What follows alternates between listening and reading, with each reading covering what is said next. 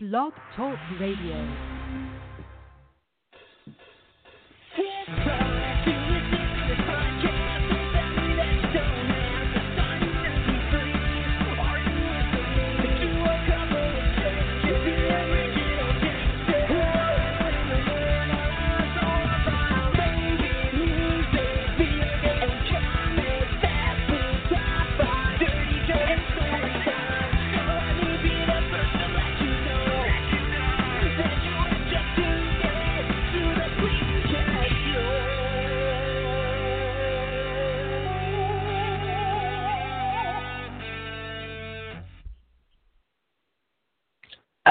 It's time to relax. You know what that means. It's time for you to face that you're addicted to spuds. I'm Kevin Jank. I'm Peter Jank. Yeah, that was a close one. Yeah, I know. It's almost a very... at about 1:26, I was getting ready to call in, and my phone, decided to restart itself. I was like, oh, shit. I hope this reboots in time. And luckily it did, and even then once I called in and everything, I probably had a good 45 seconds still, but it was like I couldn't hear you, so I tried muting us both and then bringing us both back, but even that, the computer was being super slow. So eventually I was like, oh, I hear Pete, but I guess he can't hear me because I'm talking. He's not saying anything. So I had to wait and try to unmute myself again. So I was having all kind of issues. I finally got it to work as it was about 5 seconds left.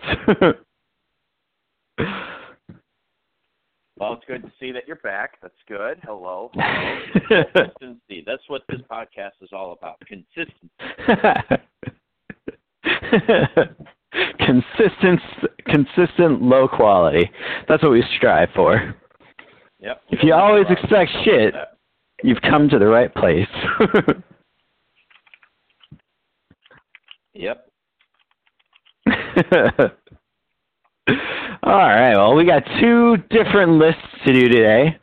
We're each going to do a separate list. I guess I'll probably go first because my list will kind of lead into yours. Not to spoil anything. Adam Sandler becomes a big star? Totally. I mean, he is, whether we like it or not. I don't think most people like it anymore. Yeah. I liked it for a while. Then took a dark, dark turn. Well, tell the good people what our lists are about this week. This week, I'm going to be doing a list I've wanted to do for quite a while, probably since we first even started this show, but I didn't have a full 10, but now I do, and I actually have a couple of honorable mentions I'll probably save so that at some point we'll do this again. But this is just kind of my top 10 minor characters who had a big impact, really made the most of their screen time. They had very minor parts, but they're pretty awesome and pretty memorable in those few moments of screen time. And then Pete's going to do his list of top 10 Adam Sandler movies. Oh. Oh yeah. Which is a list we had talked about doing, us both doing at one point, but then I'm like, man, I don't really know that there's 10 I could come up with that I really care about. That's really pushing it. There is. I was able to do it, and I wasn't scratching at the bottom of the barrel either. So that's true. There's truly 10 ones that I like. So I was all right. Yeah, I think I can see where you're coming from because I think at 12, man, I don't know if I could have done 12. 11 would have been tough. But, yeah, I got 10 that I do like a lot. Oh, that's good. I think you've seen more of his serious movies than I have, which probably gives you more to draw from. Yeah, true. And one of them, honestly, one of them would be my number 11. And I could have done 12 easily. Spoiler alert for this one, I guess. Punch Drunk Love is not on my list. I have seen it, and I do like it a lot. but if I'm going to put it on my list, I would have talked about it, and I can't remember anything about it because I have a whole but I do like Punch Drunk Love because Adam Sandler's great in that movie, and what's his face is in there too. I just know him as what's his name? I know him as Dusty from Twister, but I can't remember his actual name. Bill Paxton? No, that's not Dusty. The guy's name was. Trying to think who Dusty was. It was. Hold on, now I gotta look it up because this is gonna drive me. It's gonna eat me out. It's gonna eat me out alive. And that's just filthy. We can't have that in the air, even though no one's monitoring this or hearing it. Oh my God, I'm trying to find it on this list. Hold on. There. I'm trying to think of what other dudes were in that movie. Philip Seymour Hoffman. Helen Hunt with a penis. Oh, okay. Oh, I love Philip Seymour Hoffman. I know, and dude, he's so good in this movie. I really wish I could remember a single goddamn thing about it. This one would have probably been in my top 10 list if I've seen this one recently, but I can't remember shit about it. Do you remember what the plot was in general? No. Not a damn thing. I remember he walked in a blue suit, and I don't remember anything much about that movie at all. But it is a good serious movie if you're looking for a good series. I know that lately he's been coming out with a couple serious-ish movies on Netflix that I've been told are pretty good. It's hard for me to give him the time anymore. Yeah. I hear they've been pretty bad for the most part. I think maybe that one Meyerowitz whatever thing, I think that one I heard was pretty decent because it wasn't really an Adam Sandler movie. It's more like an actual movie that he just happens to be in. Oh, okay. But all the ones I think he's been doing for Netflix seem like they've been pretty terrible. Yeah. But we'll get there. All right, well, you kick us up. The rise and decline of Adam Sandler. Deep, deep, deep burn. All right. Well, I guess I will start with my list. Like I said, I'm going to leave the honorable mentions off. Probably do this again at some point.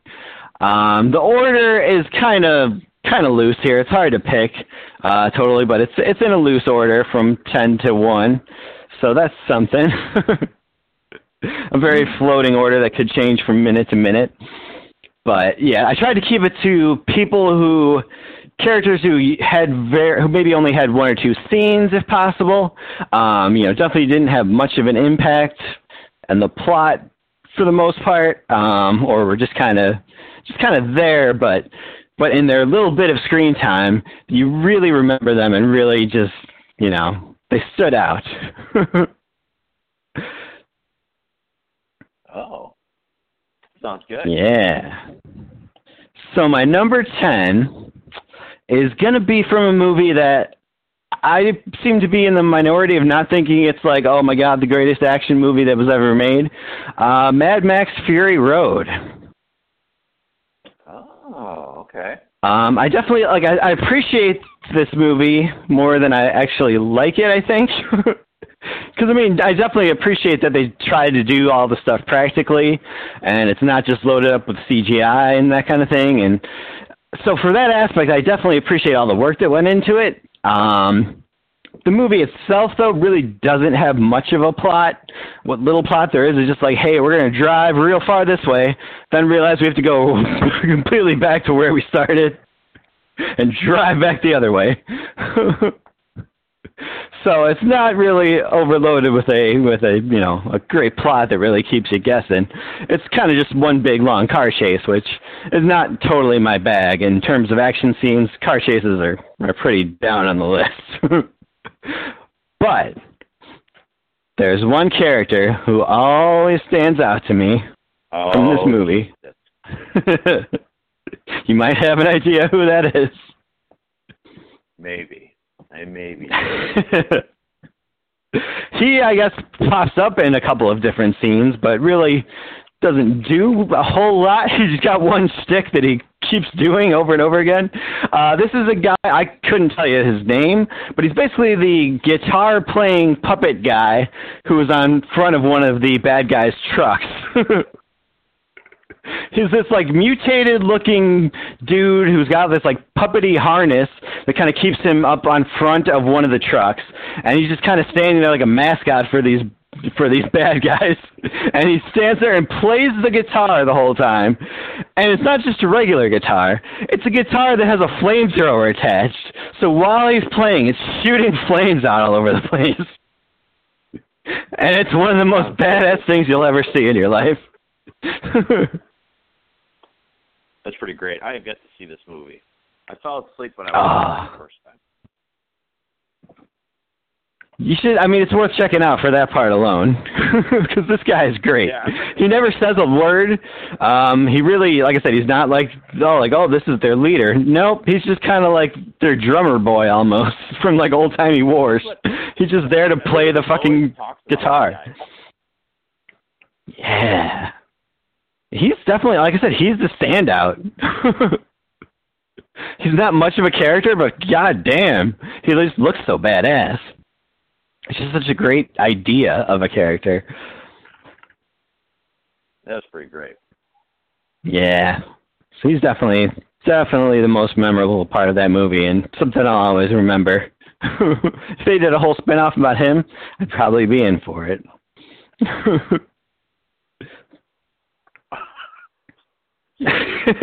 All right. Or at least an online, Cobra Kai type series about that guy.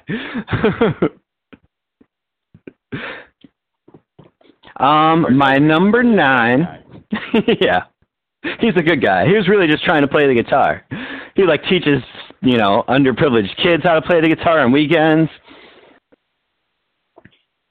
He just took this gig to play the guitar, and this fucking Mad Max had to come in and fucking kill everyone. No, Mad Max's kid came in and killed his daughter in a car accident. But it wasn't Mad Max's fault, and everybody's just kind of misunderstood. I mean, the guy's name is Mad Max, so clearly he's got anger management issues. No, he's just crazy. Should have got Mighty Max. Now, if it was Mighty Max in that movie, I'd be interested. He'd just be using his hat to open portals from one place to the other. Skip all the driving. The world would be interested. That'd be so good.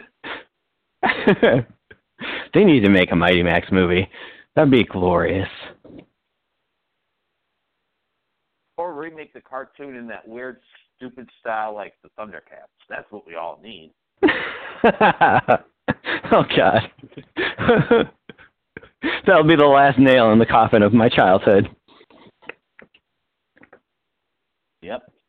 Not even the little tight punch from Kill Bill Volume 2 will break it out of that coffin. It'll just be dead. That'd be rough. That fucking thing just makes me so mad. Alright, well, my number 9. This character does have lines. From one of my favorite movies. We've talked about it many a time on this show. It's definitely come up once or twice. But I'm talking about the character of Tina from Pee-wee's Big Adventure, played by Jan Hooks from Saturday Night Live. She was the tour guide at the Alamo.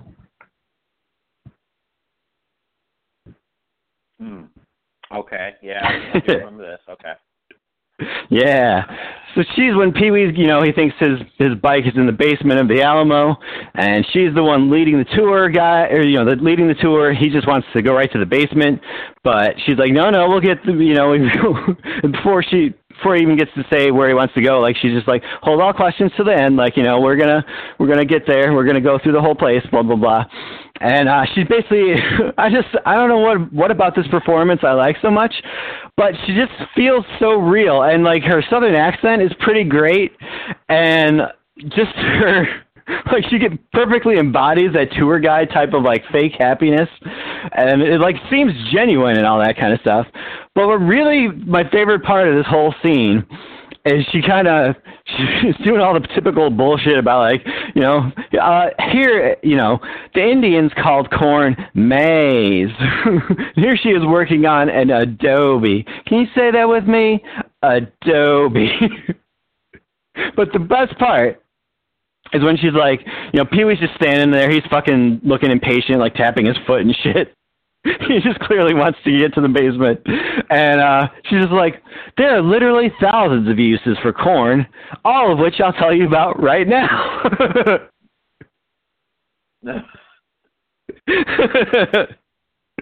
I'm like, oh, God, that's great. Jesus. Oh, that part cracks me up so much. Just the thought of him having to stand there while she goes through 1,000 uses for corn. It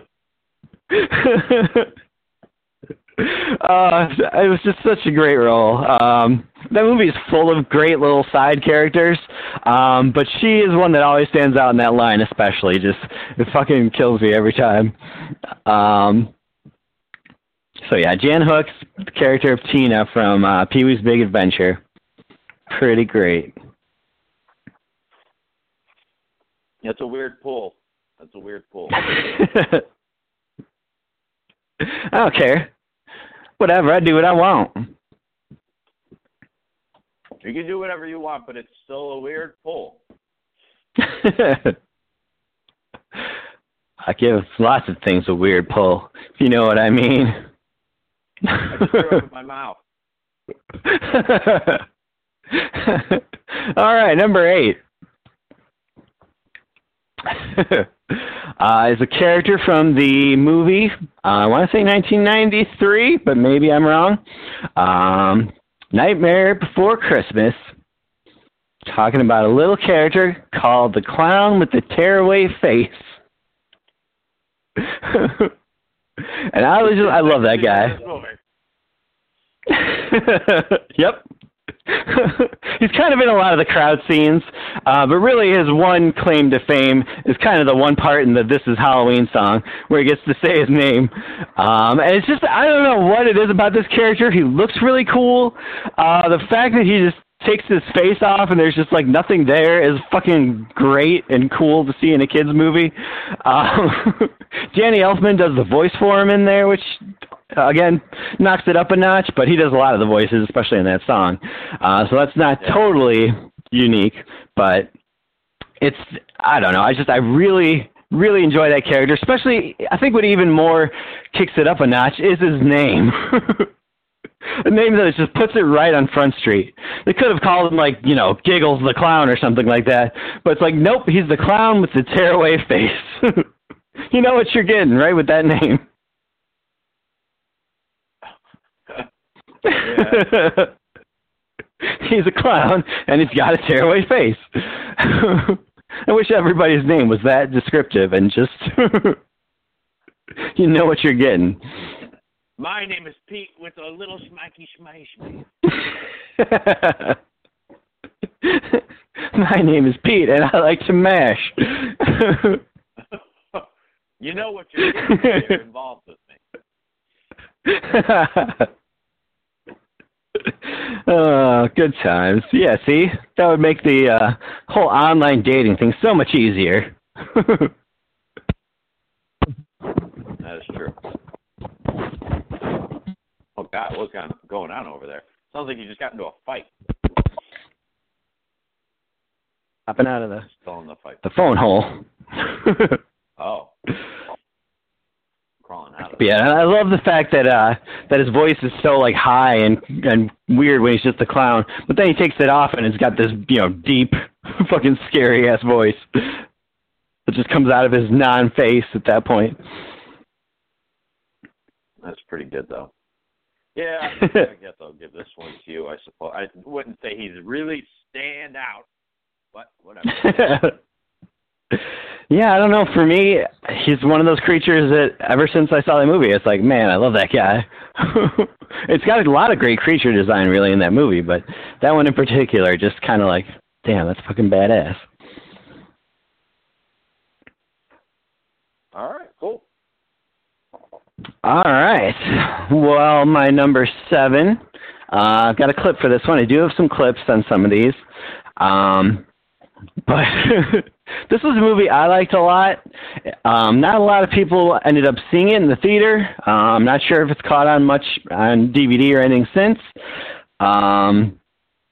But I love the crap out of this movie. It was a Shane Black movie, who I think we've talked about a little bit on the show before. I really love his movies, so I'm definitely looking forward to this Predator movie that he's making.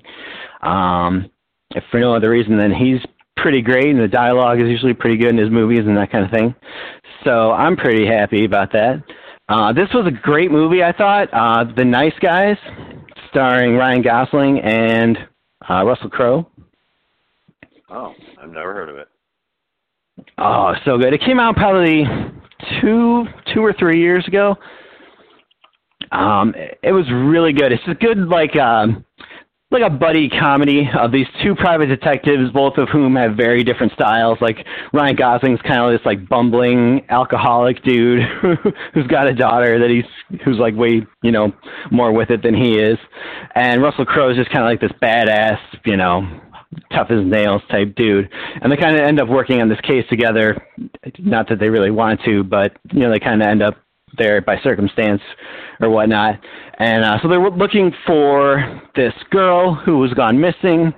And the plot quickly starts involving the porn side of the world. Good. And so at one point, yeah, as all good 70s movies do, it all comes back to porn. It's very true. So they go to this house, and they're looking around, and there's this one guy is showing them around, that kind of thing, and then there's this kid, like, riding by on his bike, probably about 13 years old, and they kind of stop to talk to this kid, and this kid's being a fucking smart ass, and he wants $20 to even talk to them at all, and so they pony it up, and they're asking him questions, and here's a little bit of a clip of what happens with that kid. Let's see, where is it? There it is.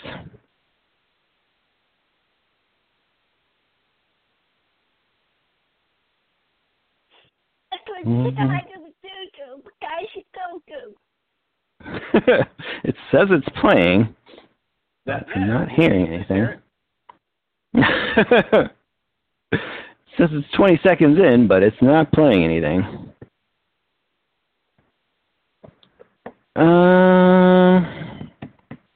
What the fuck? Alright. Let me try reloading the studio. See if that helps any.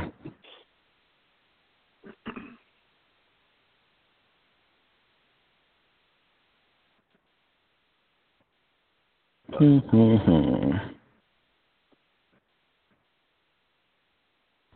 see a girl about 5'8", dark hair, named Amelia? Nope. Saw that famous chick. What famous chick? Dead one, porn star, Misty something. You saw Misty Mountains here? Yeah. Talked to the producer at... No, his name was Sid Hatrack. Yeah. Nobody's name is Hatrack. Whatever. Tried to get a job. I offered to show my dick, because I got a big dick. All right. Yeah. Oh, that's very nice. Yeah. You sure you didn't see another girl? Nope. You guys want to see my dick? Nobody wants to see your dick, dude. $20? We already paid you 20. What am I saying? Oh, all right. Fags!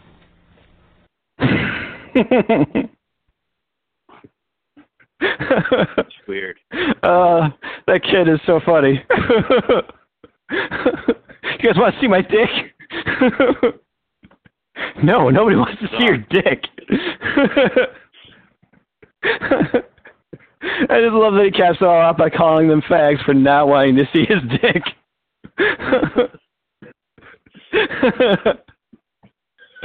Oh, that movie is so funny, and that just always stood out from the second I saw it. Man, that was a funny part. I love that. That was pretty great. So, Kid on the Bike from The Nice Guys. That's pretty great. pretty strange. You should watch that movie. It's really good. And also check out Kiss Kiss Bang Bang. That's a really good movie too. It's got Robert Downey Jr. in it, so you know it's good. Well, that's debatable. Robert Downey Jr. is pretty much what it comes down to. Oh, damn it! I do like a lot of his movies, though. Yeah, he's even in movies that aren't great. He's always pretty solid. I don't think I've ever seen like, oh, Robert Downey Jr. was just terrible in this movie. He's usually one of the better parts, even if it's a terrible movie. Yeah.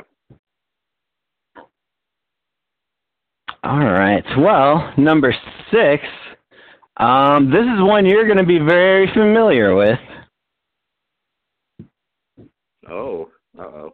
And I do not have a clip for this, so I'm hoping that you will aid me in doing the line yourself. Because nobody reads it back as well as you. Okay. Talking about the most recent installment of the Hellraiser franchise, Hellraiser Judgment. There's a little character they introduced called the Assessor. Oh, yeah. He's the best. Who shows up probably about twice throughout the movie. I don't think he even has any lines. Oh, he's got the one line, obviously. But other than that, he doesn't do a whole lot of talking. He just kind of does some eating. Unlike most of the Hellraiser creatures, which are like these demonic-looking, freaky things who've got nails in their heads or, CDs stuck in their body, whatever. He's just like a normal-looking dude who's like a fat guy who doesn't wear a shirt but does wear like a jacket, like a suit jacket. Just an odd look. I don't know that you ever see like his legs, so a guy only knows if he's wearing pants or not. No, I kind of just picture him wearing like tighty whities. Yeah, he is. He's just wearing tighty whities and a blazer. You do see it. It's not what you want to see, though. He's got like kind of a beard, but not even like a full beard, just kind of like a little bit of stubble. He's got like white hair. He's just kind of sloppy and gross looking. This kind of look that they were going for, but not like supernatural at all, other than the blazer with no shirt, which is just weird. Yeah. But he's part of this whole judgment process where they basically take people in and, kind of make a ruling on all their past misdeeds and that kind of things. So he eats these pieces of paper that the auditor put together? The auditor, yep. Yep. Yeah. And he puts a very special ingredient on top of those before he eats them. Pete, would you like to tell people what it is? Oh, he puts tears from children. Yeah, that's like his one line in the movie. And it made such an impact that like last time you were in, we just kept quoting that line over and over and over again. Which is just a strange thing to do, but it had to be. It's like the way he says it too. It's just so weird. Tears from children. From children. Oh, it's so good. Yeah, I like that character. I don't think things ended well, so we might not get to see him again. But no, he started choking. Choked. Yeah. But you never know. This is horror movies where you can come back from anything. That's very true. All right, number 5. Oh, this is a good one. I've got some clips on this one. Now, this is a character from a David Lynch movie from like I want to say the end of the 80s, probably like 89 or so, called Wild at Heart. It's a Nicolas Cage and Laura Dern movie. And there's this one scene, kind of in like the middle of the movie, Basically, the long and short of it is Nicolas Cage has been in prison, and he just got out and was kind of reunited with Laura Dern, who was like his girlfriend before all this. And so they get back together, and they're kind of going on a road trip, trying to get away from her family and that kind of shit, and just so it's like most David Lynch movies. There's a lot of just weird shit going on. But less so than some of his like 90s movies, I would say. It's a little bit more of a straight story, just, weird in that David Lynch style, which I really like David Lynch. Like, half the time I have to try to look up what exactly happened in this movie because I couldn't follow it at all, but I do really like his movies, I gotta say. But there's this scene in the middle where they're kind of lying in bed, I think like Nicolas Cage is probably having a cigarette, that kind of thing. And Laura Dern just starts going into this story about her cousin, a guy named Jingle, or his name was Dell, but they call him Jingle Dell because he's like obsessed with Christmas. And basically, like, anytime his mom has to, like, it'll be like June and his mom has to tell him that, Christmas is like 6 months away still, and he would just scream mercilessly. And he walks around wearing like a Santa Claus suit most of the time, and it's clear this Dell guy's just he's fucking crazy and has a lot of issues. And now what this scene has to do with the rest of the movie, I have no idea. It really has nothing to do with any of the other characters in the movie. They never go see this Jingle Dell. It really doesn't seem to have any effect on this movie at all. I don't know why it's there, just other than to be 2 minutes of just weirdness. But it's a great scene because Jingle Dell is played by Crispin Glover. Oh.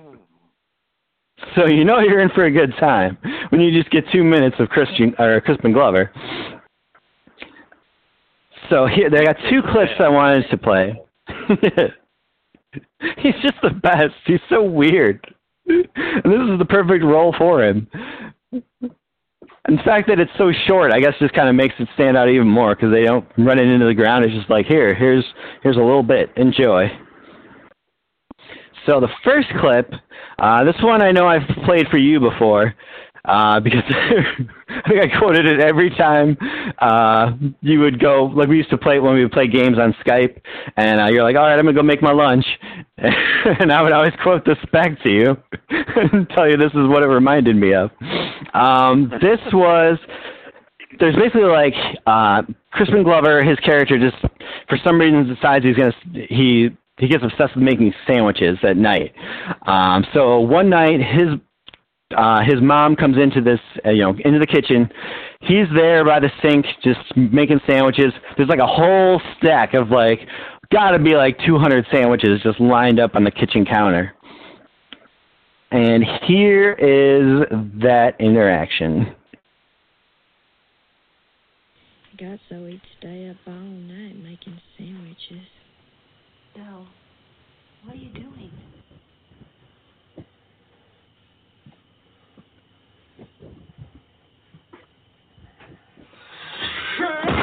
I'm making my lunch!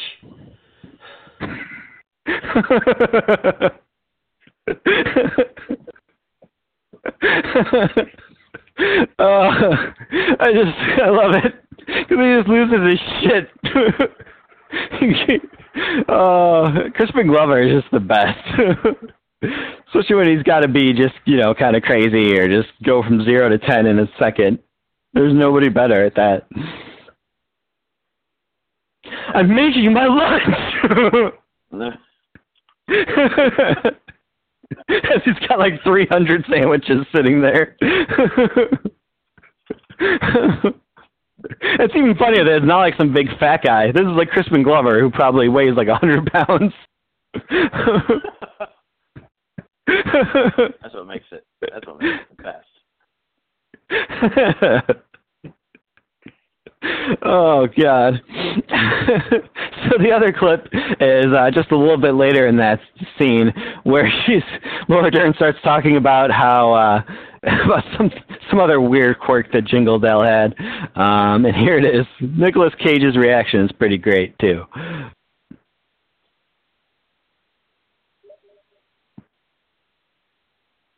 Uh-oh. It's doing that thing again. got so each day a bone.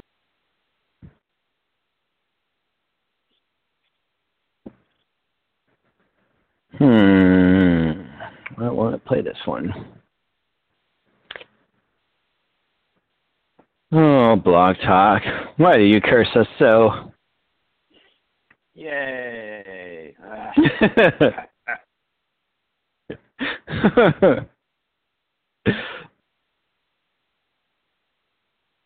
right.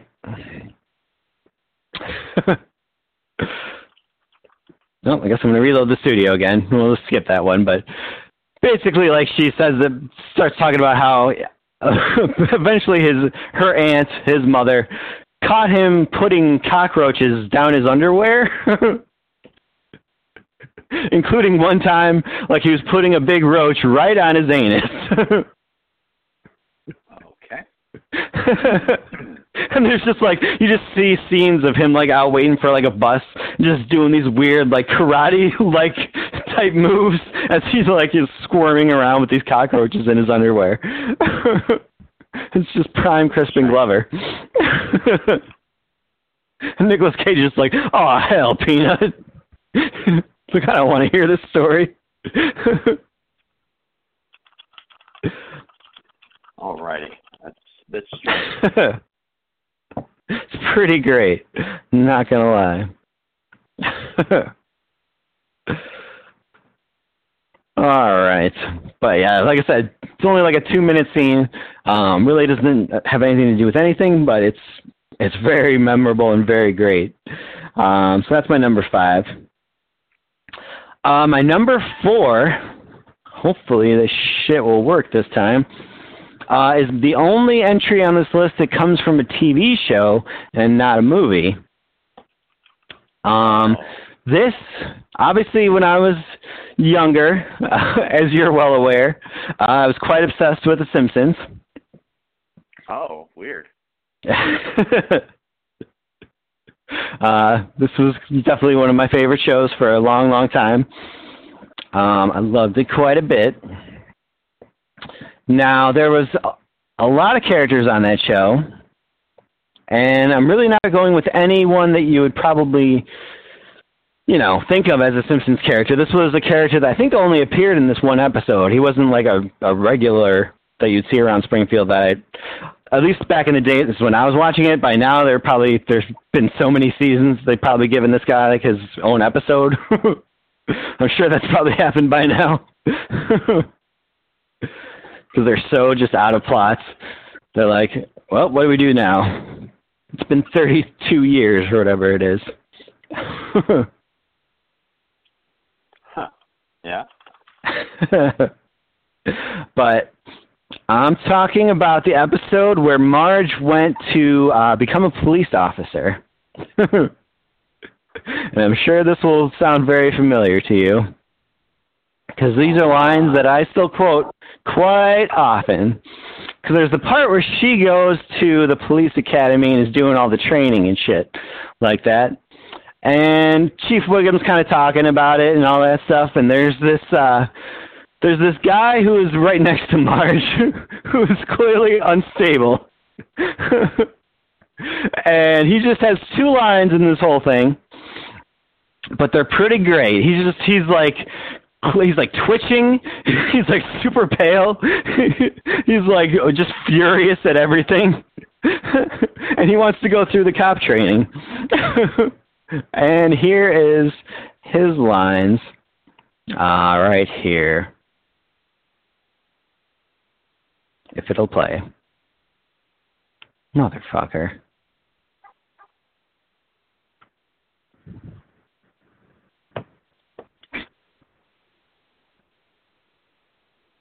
This is going very well. I know. What the hell?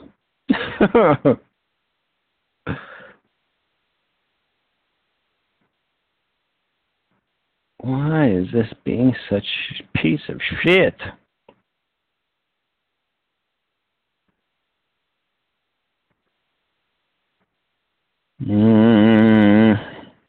Try it one more time. It takes one solid weekend of training to get that badge. Forget about the badge! When do we get the freaking guns? Hey, I told you, you don't get your gun until you tell me your name. I've had it up to here with you, riddles! Yeah, I do know this. Yep. I still say that all the time.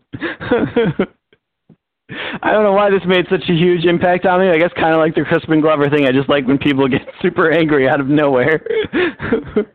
Not prompted by anything, but they just start screaming. Yeah. I've had it up to here with ya, rebels. I do know that. Oh, man. That's a classic right there. That was when that show was on top of the world. Can't even say it wasn't, because it was. I suppose. But anyway, that's number 4. Number 3. This is a good one. I think this is the only line this character has in this whole movie. I think this is the only scene he was in. If he was in some other part of the movie, it was very small, and that I don't even remember it happening. But I'm talking about the movie, Not Another Teen Movie. Oh, okay. Yeah. It's a movie we haven't talked about much on this show, but I really like that movie. Unlike a lot of these, parody movies that have come out the last 10 to 12 years or whatever it's been, where they just became shit. And we're just, hey, we're going to reference things without actually having jokes. This was back when it was still good. Like this and the original Scary Movie and the second Scary Movie, those were pretty good. There were still some good ones back then. And this one, there's a big song as everyone's getting ready for the prom. And I think it's basically once the song really starts kicking in, it's basically near the first part. The 3 kids who are trying to lose their virginity are singing a verse, and they're at like a diner. And basically the minor character that we're talking about is the guy who, I'm going to play a little bit of this song for you. He's going to be the last line, the 4th line. He is the cook at this little, diner thing that they're at. And his line, like I said, I think this is the only part he's in the movie. But his line just always cracks me up, and for a long time I'd be like, I would forget that it was coming, and just every time I watched it, I would just laugh my ass off. And now I do remember that it's there, but I still love it just as much. So this is the cook from Not Another Teen Movie. Here it is. If it'll play.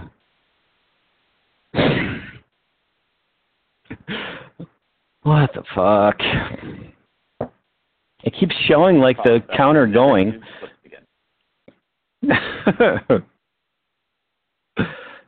Most of the time it works pretty good. Just today it seems it's having an issue. I don't know if it's my internet or what.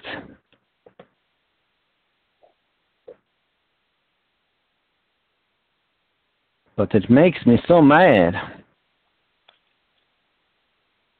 And we all know where that leads to.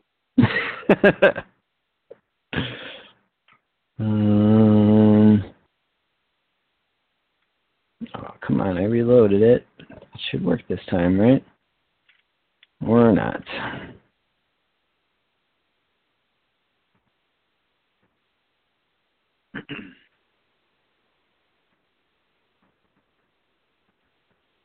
The creepy and the kooky, mysterious and spooky, they're all together. Ookie, the Adams Family. Diddle-in-it. Their cousin's name's Vagina. They're always going. She comes from Carolina. She comes from Carolina, the Adams Family. Alright, there we go. Let's try again. Give it another shot. Give your chance to blow. Oh, it's blowing alright. It's blowing hard. Embarrassing. This is why we can't have nice clips.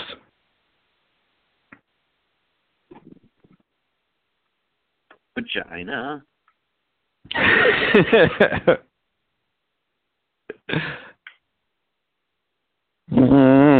One more try, and then I guess if not, then I'll just have to give up. Take my ball, go home. Screw you guys, going home. Thankfully, everyone, I do not have. No matter what, even if it's with dirty slut, true love is what I want the most. I just jerked off in your French toast. Yeah. There we go. 10 minutes. 10 minutes. It was so worth it. I love that guy.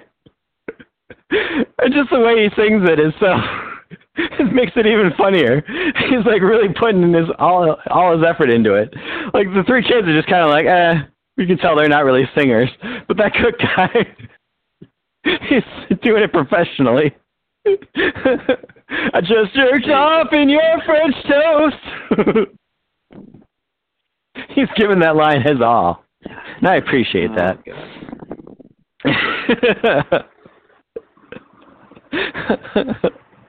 Oh, I laugh every time I hear it. Sorry, God, I've done I'm not ashamed of that.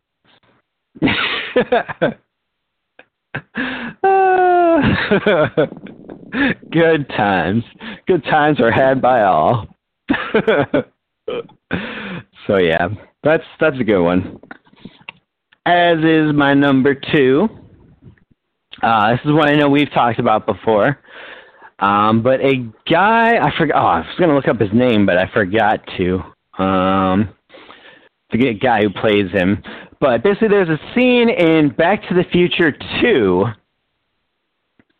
that has always captured my imagination and always tickled my fancy, which is where once Marty knocks out Biff and the Marty from the second Marty comes in to steal the almanac back from him. And there's this guy, I wish I knew the actor's name, but you've seen him in other things, I think, as just minor parts. And he's just kind of this nerdy dude. He's got like a weird-looking nose. And he's just like, I think he took that guy's wallet. I think he took his wallet. And then, like, when Biff comes to, he's like, he's looking for McFly, and he's just like, and the guy just, again, he says, like, what the fuck? Yeah. True love is what I want the most. I just jerked off in your French toast. Couldn't get it to play at all, and now it fucking plays over and over again. God damn it. Let me see if this one plays.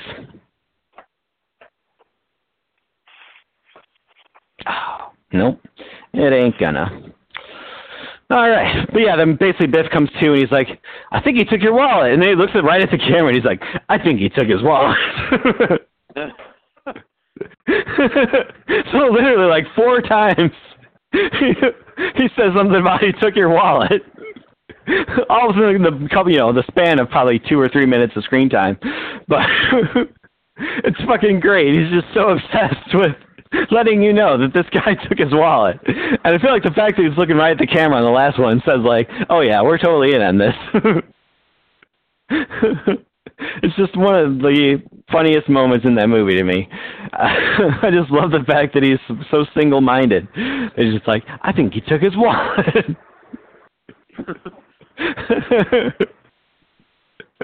He's just so obsessed.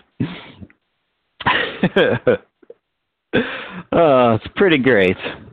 So that wallet guy, keep doing what you're doing. Like they should have had his ancestor in Back to the Future Part 3. I think he took your wallet. They did a lot of that cyclical stuff, so it's like they should have just had him in there.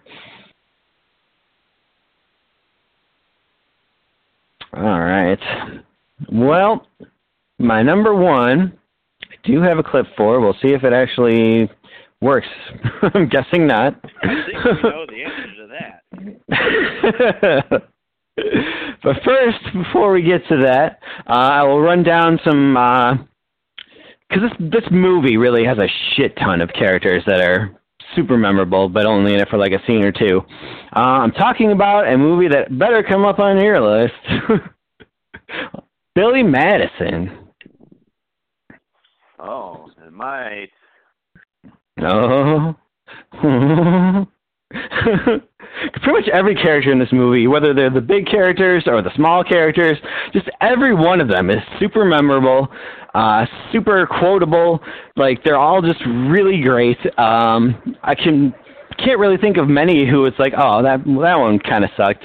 Like, maybe Adam Sandler's fat friend, the one who's not Norm Macdonald. Like, yeah. they probably could have got somebody better for that, but other than that, like, everybody else is just perfect and just dead nuts on. So I'm going to do kind of a top three of characters from that movie. Only one of which, the number one, will have a clip because that's, clearly the best.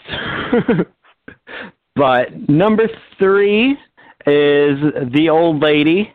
At the little, Amish town thing that they go to, who's just rambling on about, they have horseshoes, but do they have horse socks? Is anyone even listening to me? And then, of course, she's got the great line about, well, if peeing in your pants is cool, consider me Miles Davis. Yeah, that's classic. Which is pretty great. So her whole thing was pretty awesome. That's number three there. Number two, I'm going to go with the principal from the high school who ends up kind of moderating the game show at the end. I believe he's played by one of these writers from SNL.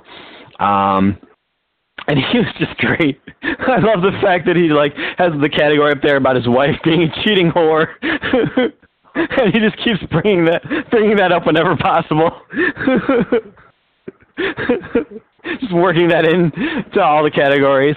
And then, of course, he's got the great line about once Billy Madison gives his response. And he's just like, that is the single dumbest thing I've ever heard. At no point during your rambling, nonsensical response were you close to anything that could remotely resemble a correct answer. What's the rest? So he's like, oh, we are all now, or wait, how to go? Oh, shit, I can't remember. Everyone is now here is stupid. Haven't listened to that. Yeah. And may God have mercy on your soul. A simple no would have sufficed.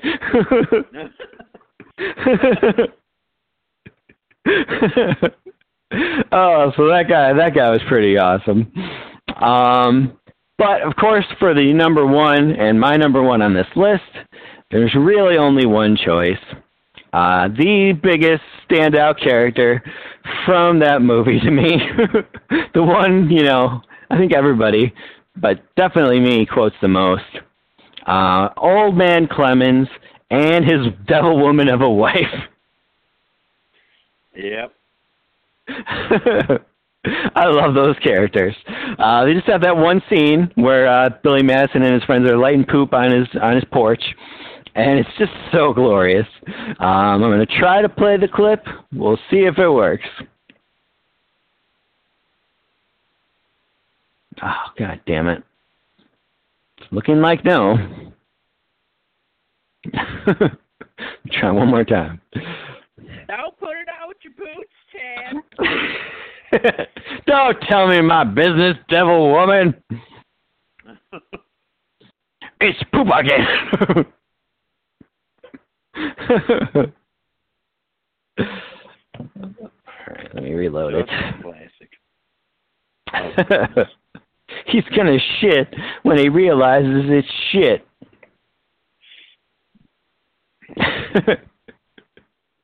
Just don't put it out with your boots, Ted. It's such a great line. I don't know why it's so awesome, but it is. It is pretty good. And she was totally right. He shouldn't have put it out with his boots. Fucking Ted. I would. Don't tell me my business, devil woman. Like, I would have loved to just see a spin-off movie about those two characters and what their interactions are like. Just them yelling at each other all day. That would have been glorious. But their sex would have been terrific. Oh, that sex scene would have been amazing. Yep. It'd be as good as the Han Solo and Chewbacca sex scene in Solo. What are you doing in there, Han? Going to town. Solo. Let's try it one more time.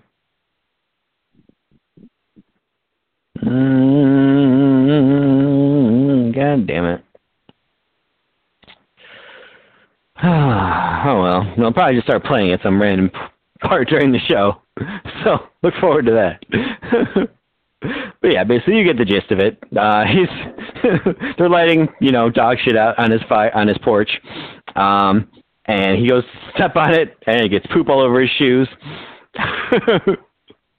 And he's just a cranky old man who just comes out in like a wife beater in his underpants.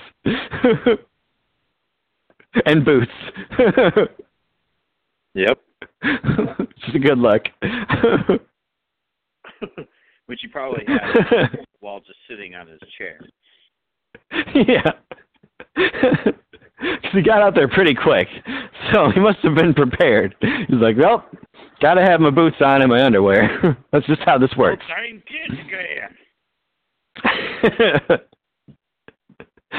Another one of those flaming bags.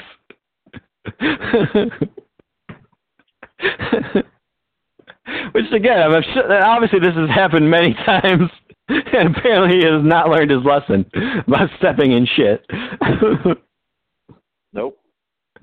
I love the, he gives it, I was watching it again when I was cutting up the clip, and, he gives it 2 sniffs, and then, a long pause, and then one more sniff. He's like, just gotta be sure. It's poop again.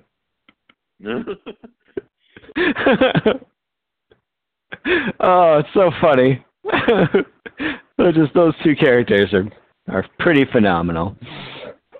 But yeah, that's it. That's my number one. They had to be. Old Man Clemens, a.k.a. Ted, who's still my icon. Besides Ted. All right. Well, Old Man Clemens is gonna shit. As he does. As one does. All right. Well, as Kevin slightly mentioned, my top 10 list is top 10 Adam Sandler movies. So, like I said, I could probably do 12. Anything past that, I'm really stretching. Because he's made a lot of ass movies. Just a ton of movies that are a lot of ass-to-ass movies. Oh, but these ones are. So, my number 10 is 51st Dates. The 51st Dates is with Drew Barrymore. Oh.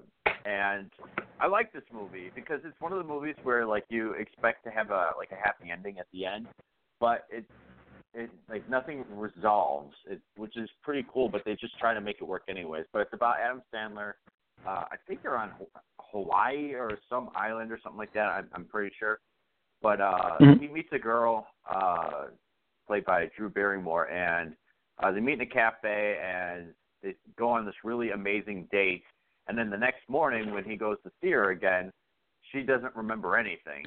And he's like, what the fuck? So, she thinks that he's stalking her and all this rambunctious craziness, and then it comes to find out that every night that she goes to sleep and then in the morning she wakes up, she can't remember anything past that. And apparently what had happened was she had been in, I believe, a car wreck or something like that, where she's got this weird limited memory of, I don't know, I guess I don't really know how else to say it. Yeah, like anything beyond her short-term memory, I guess, right? Yeah, which is strange. So she remembers everything prior to the car accident, but she doesn't remember the day of the car accident. She doesn't know anything. So Adam Sandler is going out and doing his best to try and, possibly change that and see what he can do. And he comes to find out that she's an artist and she's been drawing weird pictures of him, or at least some kind of likeness of him. And he sees that she remembers a little bit in a weird way, but she still doesn't know who he is. And at the end of the movie, that's exactly how it plays out. She still has to wake up every morning and she plays a videotape of him explaining, hey, we're married. You have a kid with me. Like, it's crazy. I don't even know how that process even happened. I wake up every morning being pregnant. And like, how did this happen? It's still a really good movie. Yeah, that's got to be a weird feeling. Yeah. You just wake up and, oh, fuck, I'm pregnant. The fuck? Yeah, well, or like, hey, today I'm going to try to put a baby in you. Hopefully you're cool with that, even though it's like we just technically first met in your memory. I'm like, okay, yeah. I guess I'm cool with that. That is kind of weird. Yeah, but the movie, it still works. I enjoy the movie. It's a really good movie. But yeah, that's my number 10. 51st Day. Yeah. I don't know that I've ever seen that whole movie. I think I've seen at least parts of it. Maybe I'll watch it someday. Sit down, power through. I mean, the chemistry between Adam Sandler and Drew Barrymore is pretty great. They do have really good chemistry together. It's true. I know that they made a movie where they're in Africa, and even that movie was pretty good, but it just didn't make my top 10 list. I don't blame you. They seem to do this every 10 years, which is very strange. Every 10 years, they seem to make a movie together. Yeah. It's like those before sunrise, before sunset things that Ethan Hawke does, but different characters. I don't like Ethan Hawke. All right, moving on to number 9. All righty. My number 9, as Kevin previously mentioned, Billy Madison. Billy Madison is my number 9. Number 9? Number 9. What? I knew you'd get very angry. This is the China Girl thing all over again. But it's not. This should be number 1. That I like more. No, God. This is the best movie he's ever made. No. He peaked at the very beginning. Wow. This is a good movie. I like this movie. I knew you'd get angry with this place, but you and I have two different, I don't know, sense of humors when it comes to certain things. Then this movie, I could totally see being up your alley, but for me, it's just very zany. There are a lot of funny parts, and I do enjoy the movie. It's just almost it's way too over the top for it to be a movie. I love the premise, though. The premise is great.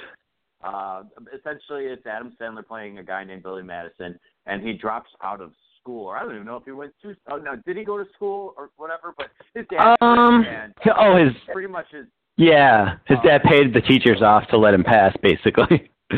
Right. So what Adam Sandler says is, hey, you know what? I'll go to school and I can do this all by myself, and I'll grant, what was it, 2 weeks he had or something like that to do all of the grades, or do a grade a week. Yeah, I think that was it. He originally had a couple of weeks, maybe 2 months or so. Yeah. So he went through kindergarten all the way up through graduating high school.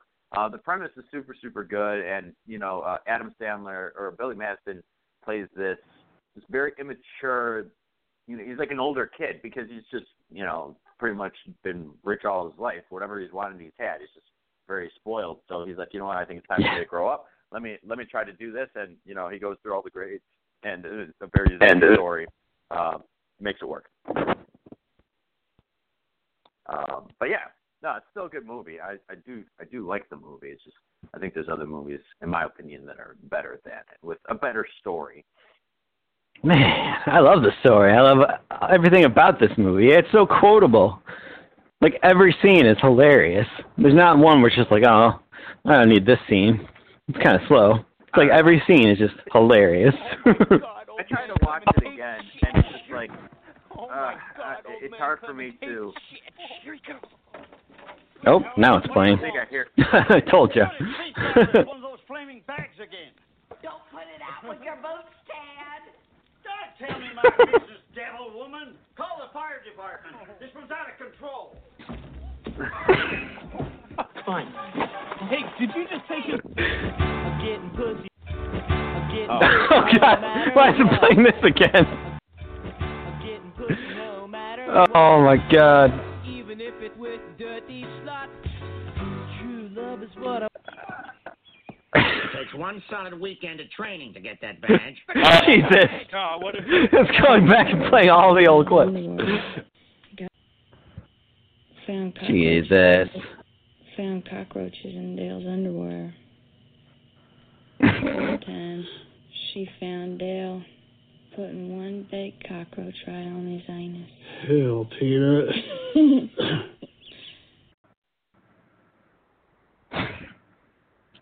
All right. Okay. Well, that was an audio abortion. Yeah, that's probably You appropriate. see a girl about 5'8", dark hair. Oh, God damn it. Yep. More. So that famous Fuck. chick, What famous chick? dead I don't know how I get us to stop. something. You saw Misty Mountains here? Yeah. Talked to the producer. No, his name was Sid Havertz. God damn it, shut up. Somebody's name is Havertz. Whatever. Tried to get a job. I offered to show my dick because I got a big dick. All right. Oh, that's very nice. Yeah. You sure you didn't see another girl? Nope. You guys want to see my dick? Nobody wants to see your dick, dude. $20? We already paid you 20. What am I saying? Oh, all right. Bags! All right. This is good. This is good for me. All righty. Moving on, hopefully. I don't know where Kevin went. It's like he disappeared. But here we go. My number 8 is The Water Boy. I like The Water Boy. Opinion from Kevin on this one. That's good. I like The Water Boy. How is The Water Boy ahead of Billy Madison? That doesn't even make sense. Everything that I do. The Water Boy is a goofy movie. I watched The Water Boy just recently, and it still holds up. It's a really good movie. I still like it. It's about what was his name? I don't remember his name. Bobby Boucher. Yeah, Bobby Boucher. Yeah. But it's about a guy named Bobby Boucher, which is hilarious. And he's been this water boy for a football team forever. And at one point, he just snaps. And he goes and tackles one of the football players. And everybody just realizes, like, holy shit, we might have something here. So they put him on the football team. And he just keeps, like, snapping. And what he's doing is he's picturing things that he absolutely hates, or, like, people that have always, like, made fun of him and shit like that. And he just loses it. And it's cool because in the movie, their heads will actually change to be the thing that's making fun of him, which is just so fucking hilarious. And he would just lose it. And sometimes he had conversations with with these people. And the actual people are like, I don't know what you're talking about. He's like, oh, yes, you do. And then he would, like, go and tackle him. Oh, man. Those scenes are fucking hilarious. But, yeah, I really do like Waterboy. This is probably... I don't know. It's definitely a good movie. I really like The Water Boy. I've always liked The Water Boy. Yeah, it's not bad. It was kind of. I'm never as big a fan of his movies where he's doing like a character as I am, where he's just kind of being himself. I think he's better at that kind of thing. Like where he's trying to do accents and weird shit like that. It gets kind of weird. Normally, I'm with you because this is the only movie where it's like that on my list because I know it just really pissed you off if I threw like Little Nicky in before. God. after Waterboy.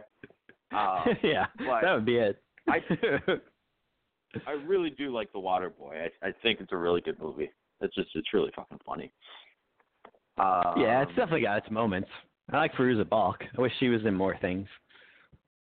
Yeah, I know. I like her too. What's it called? This is also where we see Rob Schneider do the famous quote. You can do it. Yeah, you can do it. Cut his fucking head off. Yeah. It started that whole thing. Which I think he's done in Adam several Sandler. movies by now. They just kind of put him in there a lot now.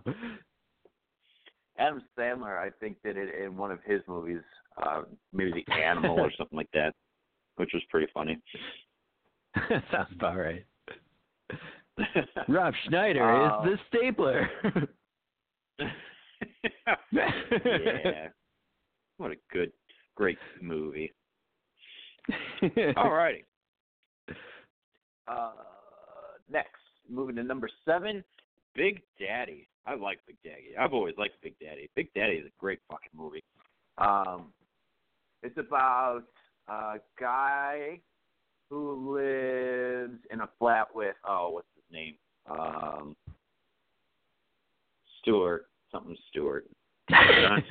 Name's John Stewart. Oh, Lives in a yeah. flat with John Stewart.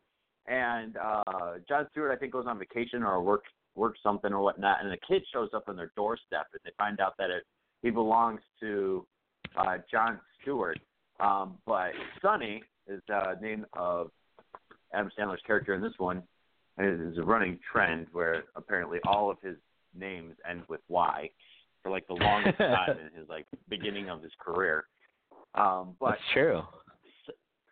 Sonny has, he tries to start taking care of his kid, and then he says, "This is my kid," and then he gives the kid the option of like renaming himself, so he just renames himself to Frankenstein, which is fucking fantastic. I think what it is we have why this movie works so well is because Adam Sandler has a childlike wonder, and you're seeing that this, being displayed on the screen with this childlike wonder, and he's with a child now. So you're seeing that, and then he's got like a short fuse, so he'll just like start yelling randomly at the kid, which is fucking hilarious. And Rob Schneider's in this, and they're like doing like a spelling bee test or whatnot in the living room, and he's like spelling all the smaller words, and they're asking Rob Schneider to spell hippopotamus, or hippopotamus. Hip hop anonymous.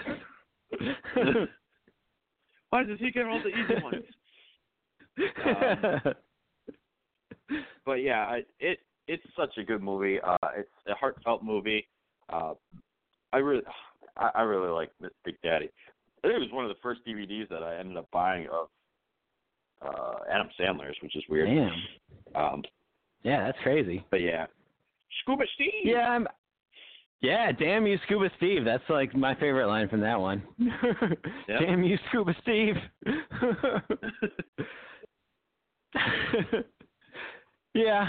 This doesn't have nearly as many funny parts as Billy Madison, so that's why I wouldn't put it up there. For me, anyway. That's true. Well, this one it does go. You see more of a serious side to Adam Sandler. Like I said, Adam Sandler himself has the childlike wonder, but in this movie, he's kind of like down on his luck. So he got into, I think, an auto accident or something like that, and he got this huge like severance check and all this shit. So he just stopped working. So his father kind of sees him as a failure and just kind of like mooching off the system. And you're seeing just this like more serious side of Adam Sandler in this movie, and he's trying to bring that as a pseudo parent to this kid, which I think is just a great chemistry between him and the kid. I can't remember their stupid fucking names. The kids, like, they did the same thing they did with Full House for twins. Dylan and Cole Sprouse? Sure. I think. Dylan sounds right. I couldn't tell you.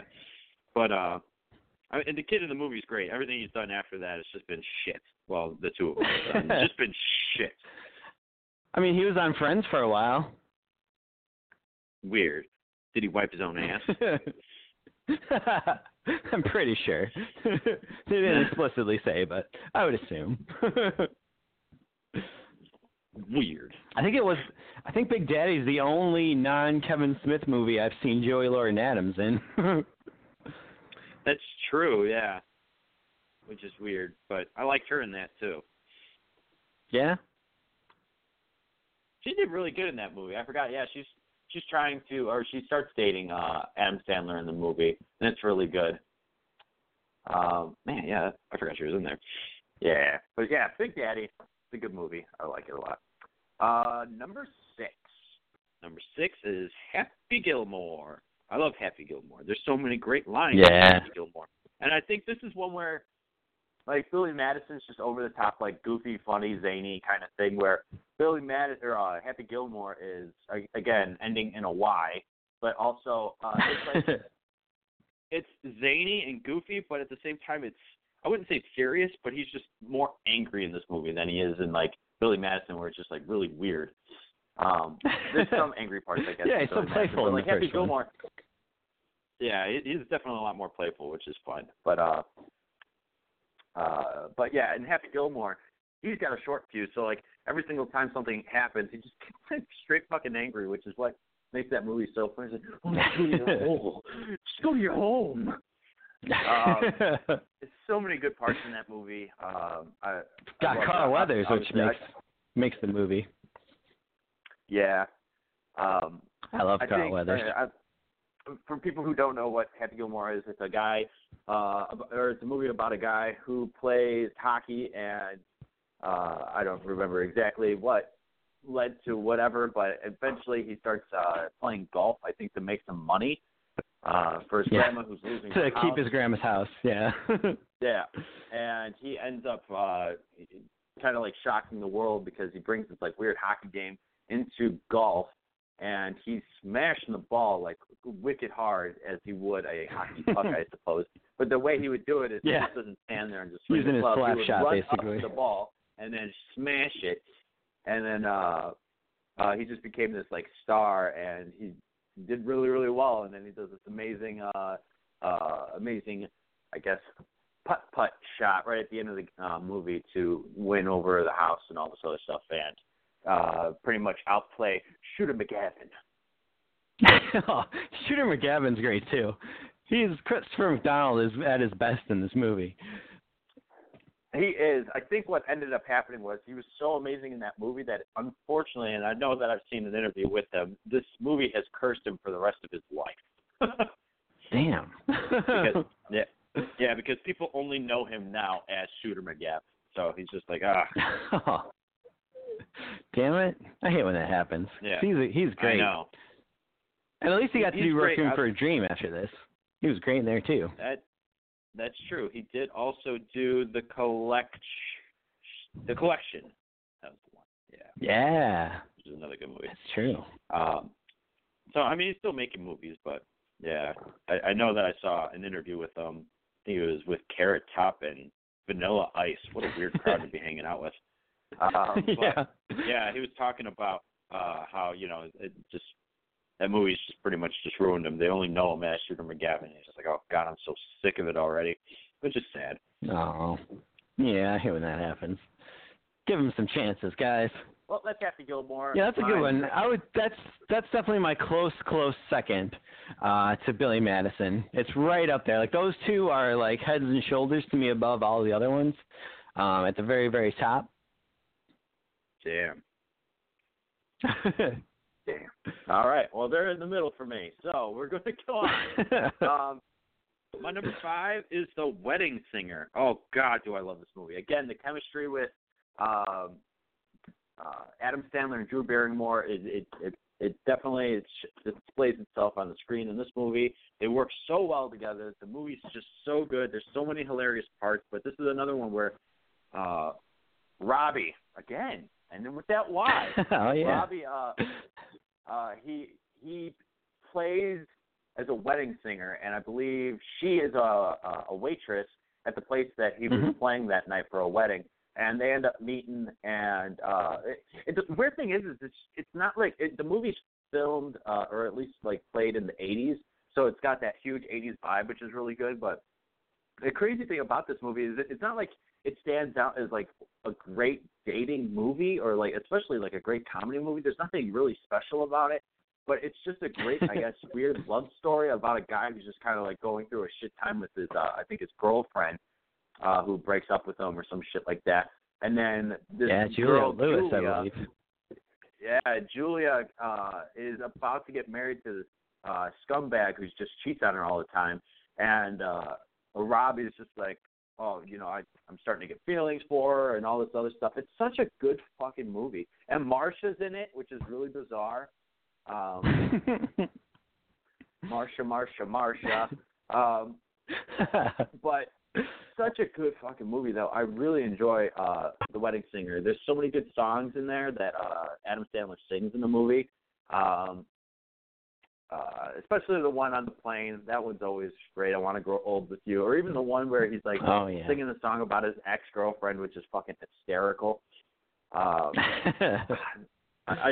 really love The Wedding Singer. It's such a great fucking movie. The cool thing, fun fact, so like I said, I think it was Jimmy Fallon's show. He brought on Drew Barrymore to talk about the new Africa movie with Adam Sandler.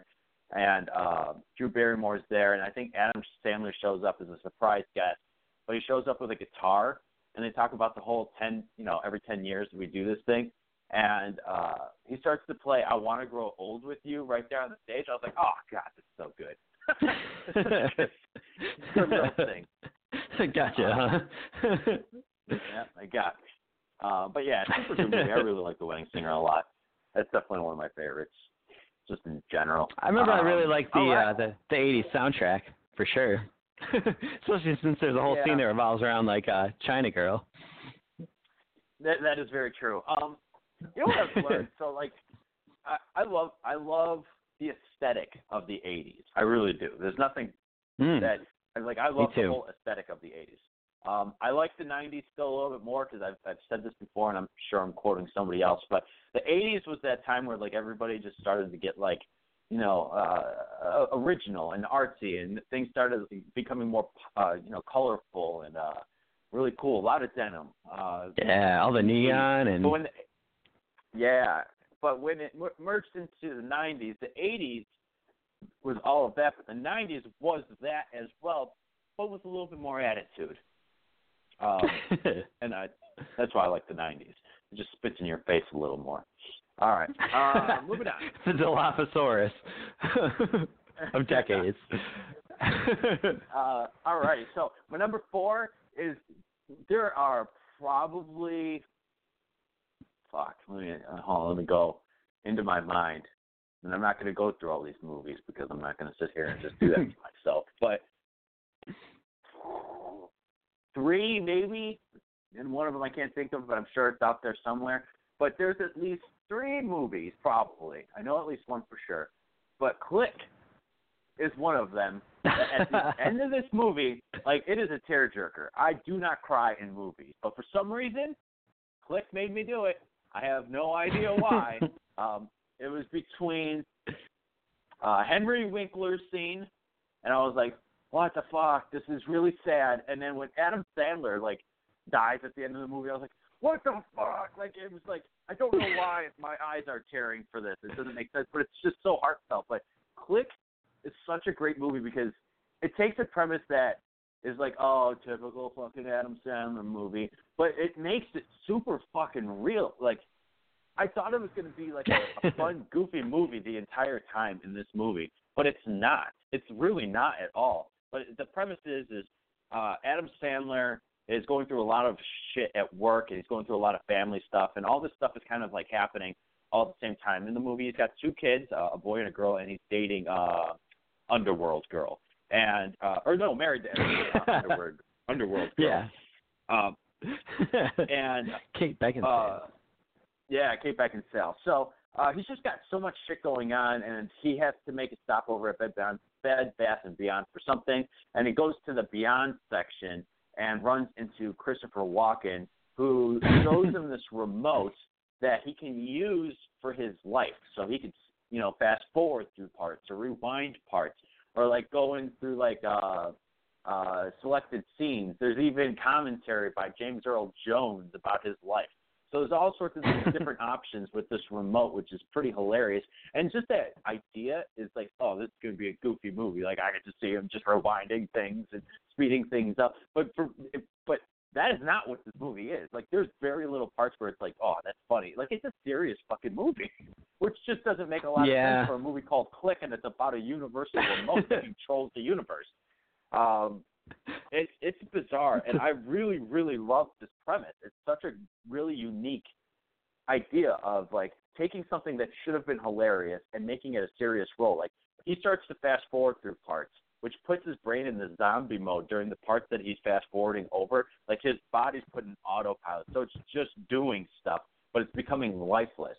So when he fast forwards to the part, he finally gets, he's we'll just say like 2 years down the line, like, oh, I'm back to my normal self, and everybody just sees him as kind of like a shitty person because he's becoming a workaholic, and he's not spending so much time with his family. And he tries to change that, so he makes these changes, but he's still a workaholic, and he can't get that out of his head because he wants to do the best he can to provide for his family.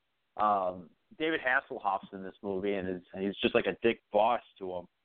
So he's just trying to appease him because he said, hey, after this project, you do this project, I'm going to make you my partner. And that would give Adam Sandler all the money in the world to take care of his family and do all this and the other thing. So it's just this nonstop snowball effect every time he uses the remote, and it just gets worse and worse and worse. And he treats his family like shit. He treats his parents like shit. And he realizes that this is like one huge fucking mistake. Oh, man, what a fucking movie. It's such a good movie. I mean, there are some funny parts in the movie, but as far as like Adam Sandler's like serious-ish role, I think he does a really good job in this movie. It's like he hits the right notes when it's just like, fuck. You can see where he's coming from. You can see where the turmoil is in his life when he uses this remote, but it's just like, oh, let me see if I can try to fix it, and then uses it again. And then the remote starts to malfunction and then just starts working on its own, which is skipping through a lot more shit that he doesn't want to be skipping through. It's kind of doing an autopilot thing. So, like, during sex, he doesn't like to do the massage thing, so he just kind of fast forwards a little bit until he gets to the good part, but then he finishes really fast. So every time that they had sex, the remote would play by itself, and he would just skip through the good parts. So, I don't know. It's a really, really good movie. I really like this movie. It's not disturbing like my brother Nick thinks it is. Yeah. It's the most disturbing movie ever. But it's still a really fucking solid movie. I really like it. I remember I saw Adam this, Sandler's I think Click. I saw this in the theaters once, and I don't think I've ever watched it since. It just didn't totally do it enough for me. I remember it was fine, but not like, oh man, I loved it. I think just because I was expecting more of a comedy. Yep. I think everybody was. And I think I remember I didn't watch it in theaters. I think I rented it from Hollywood Video, and then immediately I went out and bought the movie because I was like, this movie it's so good. God, I love Click. Such a good movie. Definitely made me tear up during a couple scenes. Nice. Alrighty. My number 3. Oh, I love this movie. I've watched it probably more times than I'd probably like to admit, but I still love this movie so much. I don't know if you've seen it, but Eight Crazy Nights. God damn, I love this movie. No, I never saw that one. Oh, God, so good. I've watched this movie. Man, it has to be in the 20s or 30s, man. I've seen it so many times. Holy shit. Love this movie. Yeah, dude. You might be the only one in the world who's done that. I don't think I've heard many good things about this, especially the Whitey character. I heard he's just really annoying. That voice I love Whitey. grates on you. He's supposed to be annoying. He's supposed to be annoying, but that's Eight Crazy Nights is about a guy named Stone. What the hell is his first name? I don't think it's... Doesn't have a Y? I don't think it has a Y. Hold on a second. Hold on, everybody. Give me just one quick little taparoo here. No, I was wrong. Davy Stone.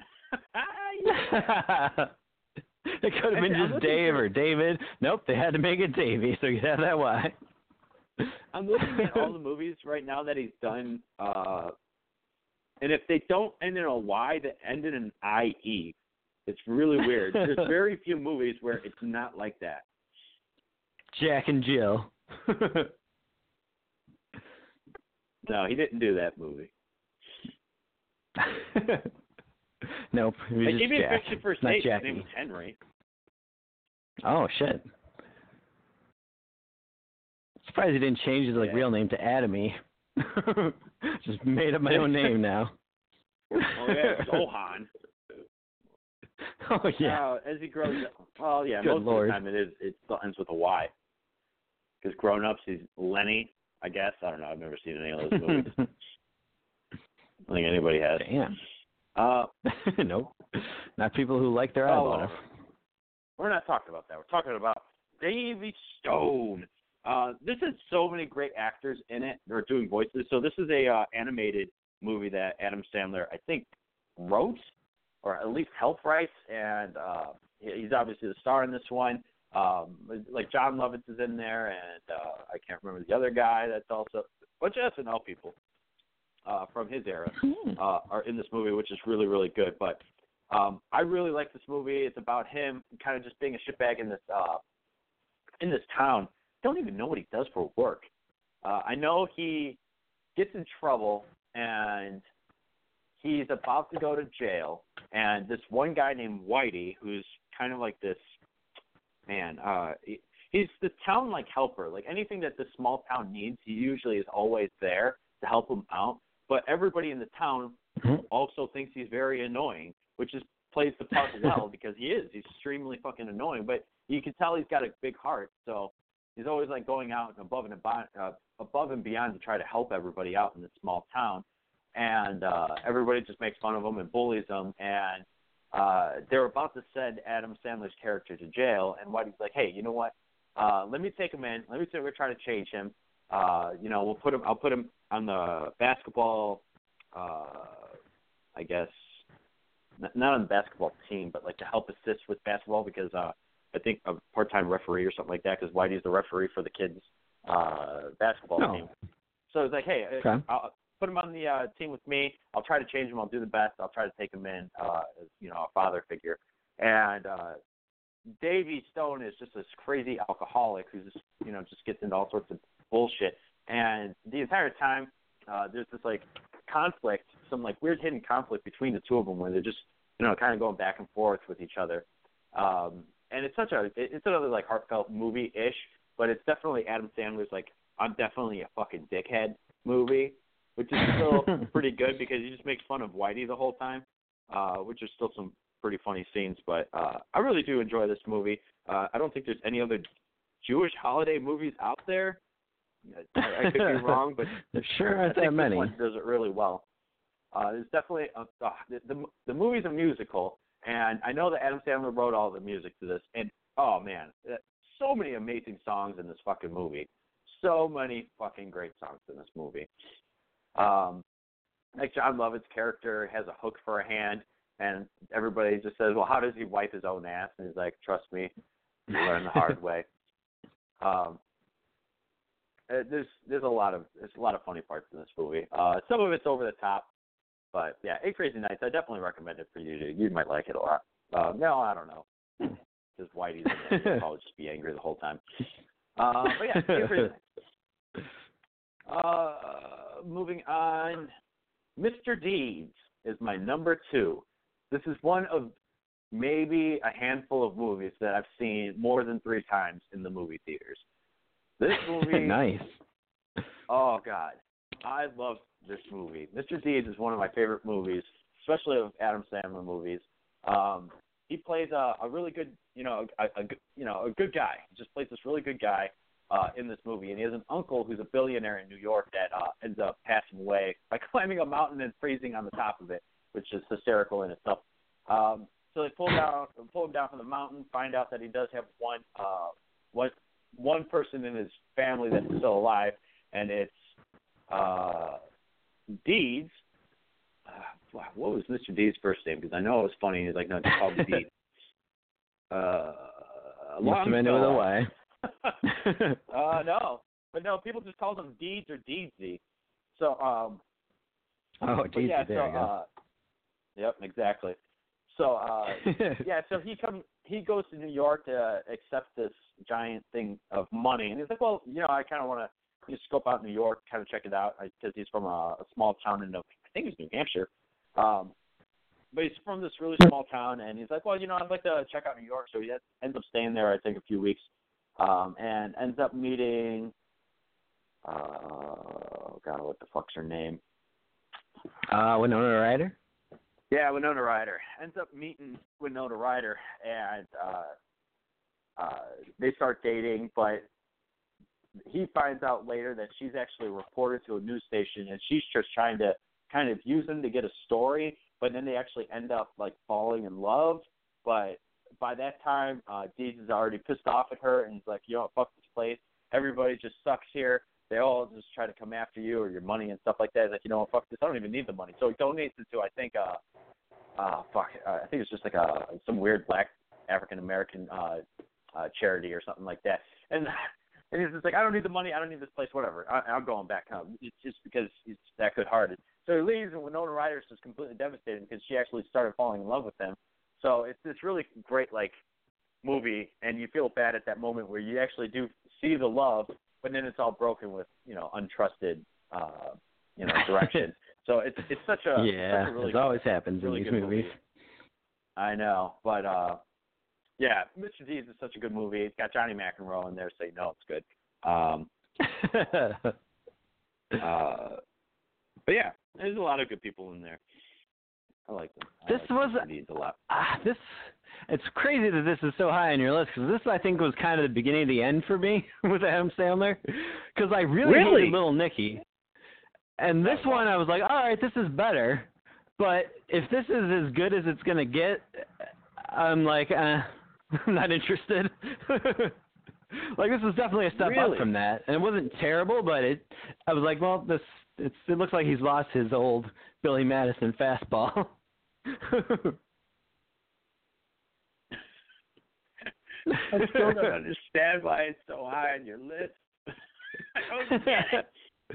Because it's so funny. I like actual comedy in my comedies. But it's too weird of comedy. It's almost cringy comedy. No, it's all hilarious comedy. I don't know. I loved Mr. Deeds. It's such a good fucking movie.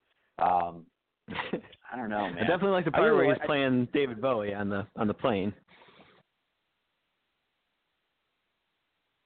Oh yeah, that's right. When they're going to New York.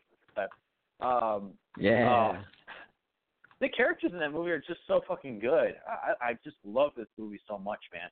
I even like his butler, which is fucking hysterical throughout the movie. I know he's been in a bunch of other movies, but his butler's so damn fucking funny. This is also, like, during my high school days, anytime I hurt my back or something like that, there's a scene in the movie where Adam Sandler he slides down a railing on a staircase, and he flies off the railing and lands on a table. And they're like, oh, God, geez, are you okay? It's like, yeah, my back hurts. It's so fucking funny. Because he's doing it because he can hear the echo in the hallway of this giant mansion that he's living. So he's like, my back hurts. So I just started saying that, like, continuously during high school. It's hilarious. But yeah. I love this movie. That's pretty good. I just want to watch this movie right now, actually.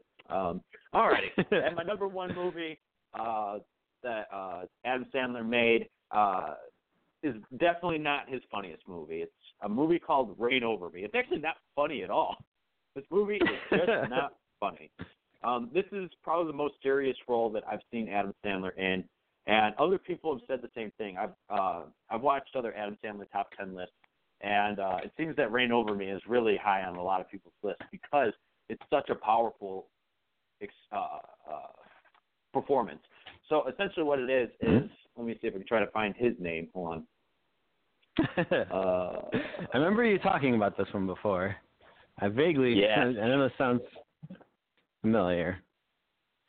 Yeah, so I still haven't seen it, though. In the movie, it's super, super good, man. So in the movie, he plays a guy named Charlie, And Don Cheadle is in this movie as well. And I guess we'll just go in this order. Him and Don Cheadle went to college together to be dentists. And they both make it out. You know, they both graduate and whatnot, and they kind of go their own paths. And then Charlie begins a family, and somewhere down the line, in 2001, their family gets on a plane, both the dog, the kids, and his wife, and Charlie was at home. He was waiting for them to come back or something. Their plane was one of the planes that hit one of the towers, and he loses his whole family and everything. And from that point on, he shuts down. He completely shuts down. He becomes the shell of a person. But he gets this huge like insurance check and all this. So he's got shitloads of money, just ridiculous amounts of money. But he's not spending it because he's completely shut down. So every once in a while he gets some weird things. One of his things that his wife asked him to do was to remodel the kitchen, but he was busy at work, so he never really got the chance. But now because he shut down, he stopped working because now he's just living off all this, piles of money. So now every month he just remodels the kitchen. He just does it because that's what his wife wanted him to do. So he just does it. So it just keeps changing continuously. But in the movie, Don Cheadle runs into him and says, "Oh, hey Charlie, what's going on?" And Don Cheadle knew that his family was in the plane-ish. Like he knew of the story. He's read the story, but he hasn't seen Charlie since college. So it's like, hey, how's it going? And he's trying to reconnect with him and just be a friend to him. And he's realizing that Charlie has just completely shut down. And he's trying to break him out of that, trying to give him out, kind of do this like kind of like a bromance kind of thing. Just like, be really good friends to this guy who just seems like he has nobody. And there's so many great parts. They find out that there's Charlie's parents-in-laws. They're trying to talk to him, but every time that he sees them, he runs away. He just takes off and runs. And he does that because it reminds him of his wife and everything like that. And there's this extremely powerful, scene in the movie where they're like, well, why don't you keep any pictures of your family? Why don't you do any of this? He's like, because I'm constantly thinking of them. I don't need pictures. That only makes it worse. Like, even the poodle, I can't stop thinking of the poodle. I don't need pictures. They're always in my mind. And it's just this extremely powerful scene. It's just like, holy shit, Adam Sandler can act when he wants to act. It's such a great fucking movie, man. I really love this movie. The chemistry between Don Cheadle and Adam Sandler is really good. There's just a couple times where Adam Sandler like completely breaks down and just loses his shit. And Don Cheadle's just like, what the fuck just happened? And then Charlie will leave. Like he kind of goes in there and just loses his shit one time and like starts breaking everything. And it's like almost like a temper tantrum, I suppose. And Don Cheadle has to take a step back and realize that, this is just, we have to try to break him from this habit. And it's a really fucking great movie. I love Brain Over Me. I really think it's one of the greatest movies I've ever seen. Not just with Adam Sandler, just in general. It's a super great movie. Damn. That's high praise indeed. Indeed, man. Super, super good. But yeah, that's my top 10 Adam Sandler movies.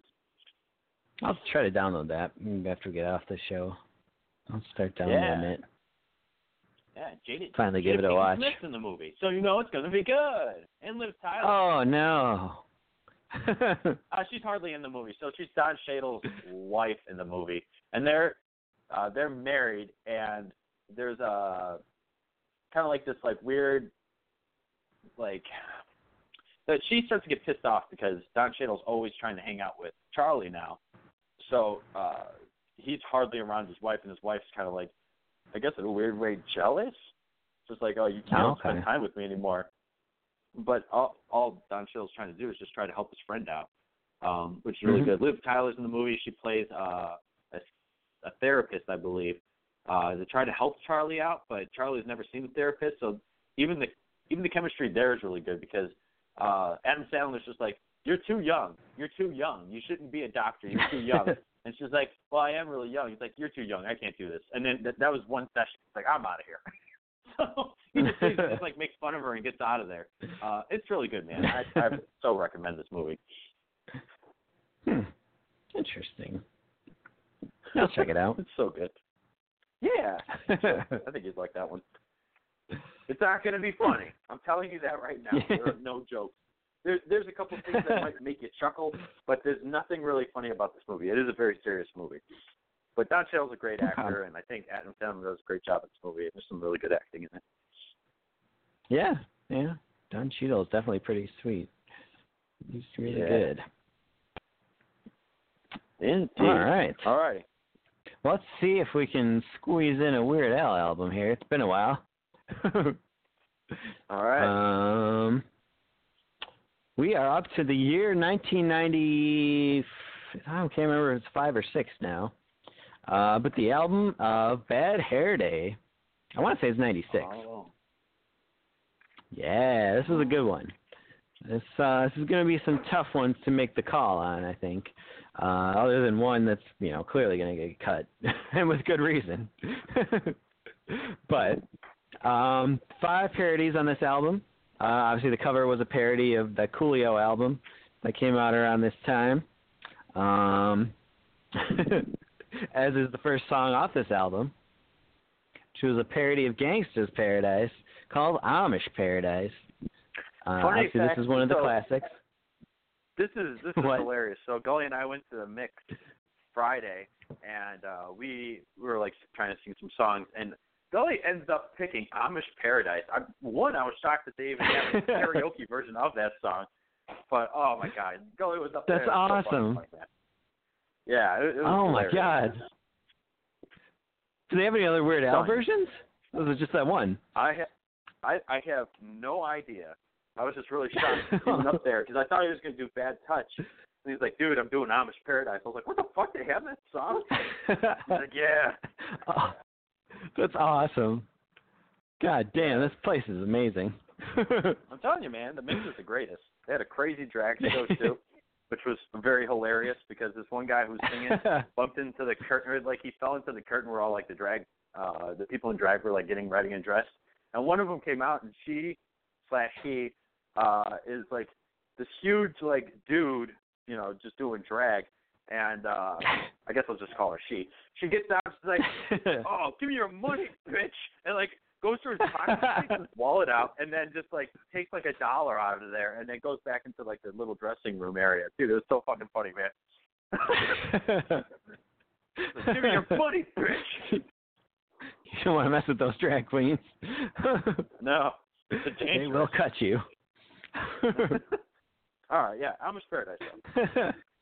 All right, here we go. Good song. As I walk through the valley where I harvest my grain, I take a look at my wife and realize she's very plain. But that's just perfect for an Amish like me. You know I shun fancy things like electricity. At 4:30 in the morning I'm milking cows. Jebediah feeds the chickens and Jacob plows.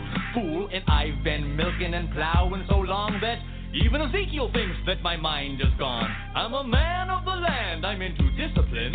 Got a Bible in my hand and a beard on my chin. But if I finish all of my chores and you finish thine, then tonight we're gonna party like it's 1699. We've been spending most our lives living in an Amish paradise. I churn butter once or twice, living in an Amish paradise.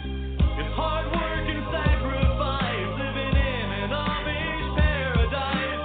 We sell quilts at discount price, living in an Amish paradise. A local boy kicked me in the butt last week. I just smiled at him and I turned the other cheek. I really don't care, in fact I wish him well, 'cause I'll be laughing my head off when he's burning in hell. But I ain't never punched a tourist even if he deserved it. An Amish with a tool, you know that's unheard of. I never wear buttons but I got a cool hat, and my homies agree I really look good in black. Fool, if you come to visit you'll be bored to tears. We haven't even paid the phone bill in 300 years. But we ain't really quaint, so please don't point and stare. We're just technologically impaired. There's no phone, no lights, no motor car, not a single luxury. Like Robinson Crusoe, it's as primitive as can be. We've been spending... I'm going to try to cut that a little bit short there. God only knows if this thing's even going to keep working. That is very true, actually. I forgot about that. But yeah, I love that song. Weird Al, surprisingly a good rapper. Yep. All of his rap songs are usually pretty darn solid. So you can't really go wrong with that. No. It's such a good jam, though. I love that song. Super good. And a great video with a little guest spot by Florence Henderson from the Brady Bunch. Yeah. That's right. I forgot about that. Oh, man. Good times. Well, the next song on this album, this one, not really such an all-timer. This was a parody of a big song from the Batman Forever soundtrack by the band U2, Hold Me, Thrill Me, Kiss Me, Kill Me. A song which I don't think has aged particularly well in that radio. You don't really hear this song on the radio much anymore. If you're going to hear anything from that soundtrack, you hear Kiss from a Rose. This song, not really a whole lot. But Weird Al did a version of it called Cavity Search, which really, as you'll see, I mean, I don't know why they didn't just name it closer to the actual name of the song, since there's definitely a part that mirrors the whole Hold Me, Thrill Me, Kiss Me, Kill Me part. So here it is, Cavity Search. It's about going to the dentist. Listening to the music, hearing people scream, sitting in the waiting room, reading crappy magazines with a toothache. This is it, pal. Root canal. My molars are impacted. I'm getting gum disease. I'm gonna need some fillings. Got 12 cavities. Can you help me? Have mercy, doctor, please.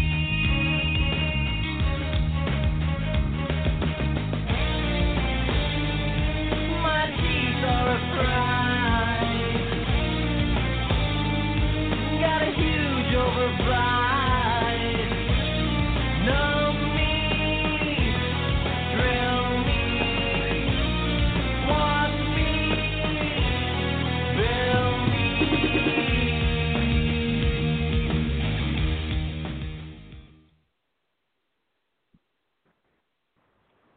Yeah, that was all right. Yeah. I do remember that one vaguely, but yeah, I do remember that one. Yeah. Nothing particularly special there. That one's kind of a slog. My dad listens to the fuck out of this album, and I think he usually just skips that one entirely. Jesus.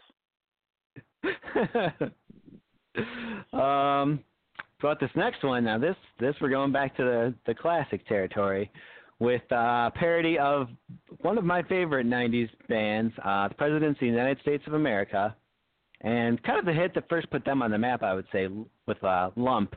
And they did a parody, or Weird Al did a parody of that song about a character who was pretty popular at the time, coming off of his movie, Forrest Gump. And this is a song called Gump. Gump sat alone on a bench in the park. My name is Forrest, he casually remarked, waiting for the bus with his hands in his pockets. He just kept saying life is like a box of chocolates. He's Gump, what's in his head? He's Gump,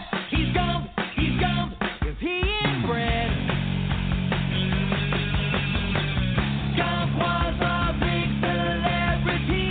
He told JFK that he really had to pee. He never feels too dumb because his mom always told him stupid isn't stupid does. He's Gump, he's kinda square. He's Gump, what's with that hair?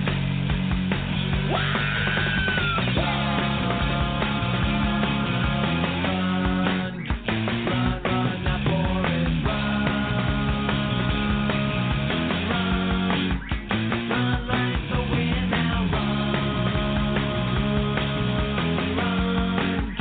run, now Forrest, run.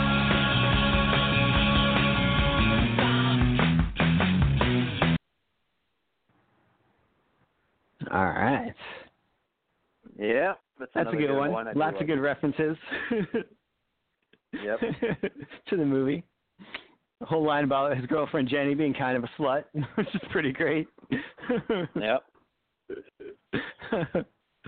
I love that song. It's solid all the way around. All the way around next the up penis. was a parody of a song called Misery by Soul Asylum. I love the original song. I like this one as well. And here it is. This is called Syndicated Incorporated. About TV. One of Weird Al's favorite topics. Oprah Winfrey talks to me every day at 3. Then soon it'll be Wheel and Jeopardy. Syndicated Incorporated. Syndicated Incorporated. Well, I'm in such ecstasy when I'm watching TV. I'm a boob to devotee. Think I'm losing my sanity. I'm addicted to Regis and Kathy Lee. Forever I will always be glued to my TV.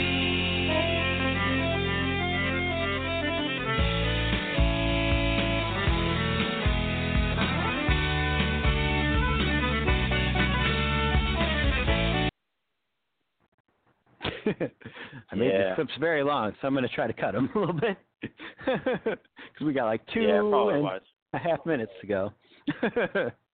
Perfect. All right. We'll just move on to the next one, but I do love that song so much. That Syndicated Incorporated part is just so melodic, and I love it, and I'll sing it all the time. Oh, it really is. The mid-'90s was just such a good time for music. God damn. Yeah. I miss those days. Well, the last one is one that I don't think me or you listened to the original song that much, but I do like this version a lot.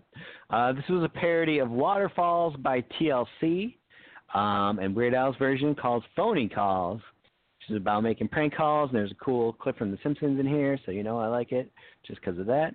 Here it is. Little Melvin has a natural obsession asking for Prince Albert in a can. He gets a kick each time he makes a collect call to some guy he doesn't know who lives in Japan.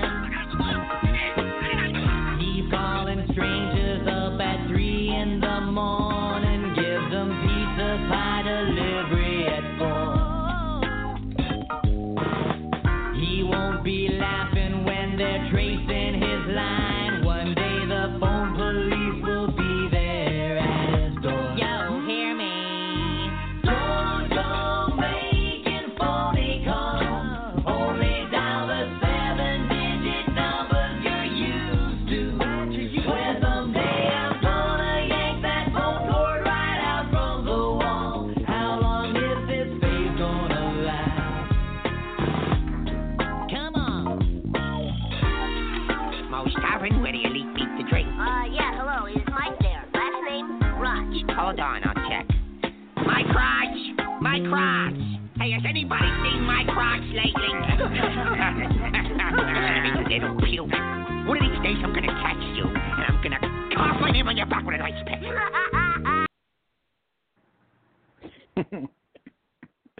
Oh, good old Mike Roch. Yeah. Classic. But I do have one question. What's a collect call? You remember all the Chris Rock commercials for 1-800-COLLECT? What about those sweet Carrot Top commercials? I think that's probably why. Oh, they don't yeah. exist anymore. I know what a collect None of call that is. exists anymore. That's fucking nuts. That whole collect call thing went just down the drain. Payphones went down the drain. Yeah, that's true. Cell phones happened. Fucking nuts, man. Alrighty. What kind of world are we living in? Yeah, those are our 5 entries. Alrighty. So I think Amish Paradise and Gump are definitely in there. Yep. I'd say Cavity Search, definitely not. Nope. Which I know that you're probably gonna lean towards Phony Calls, but I'm gonna say Syndicated Incorporated.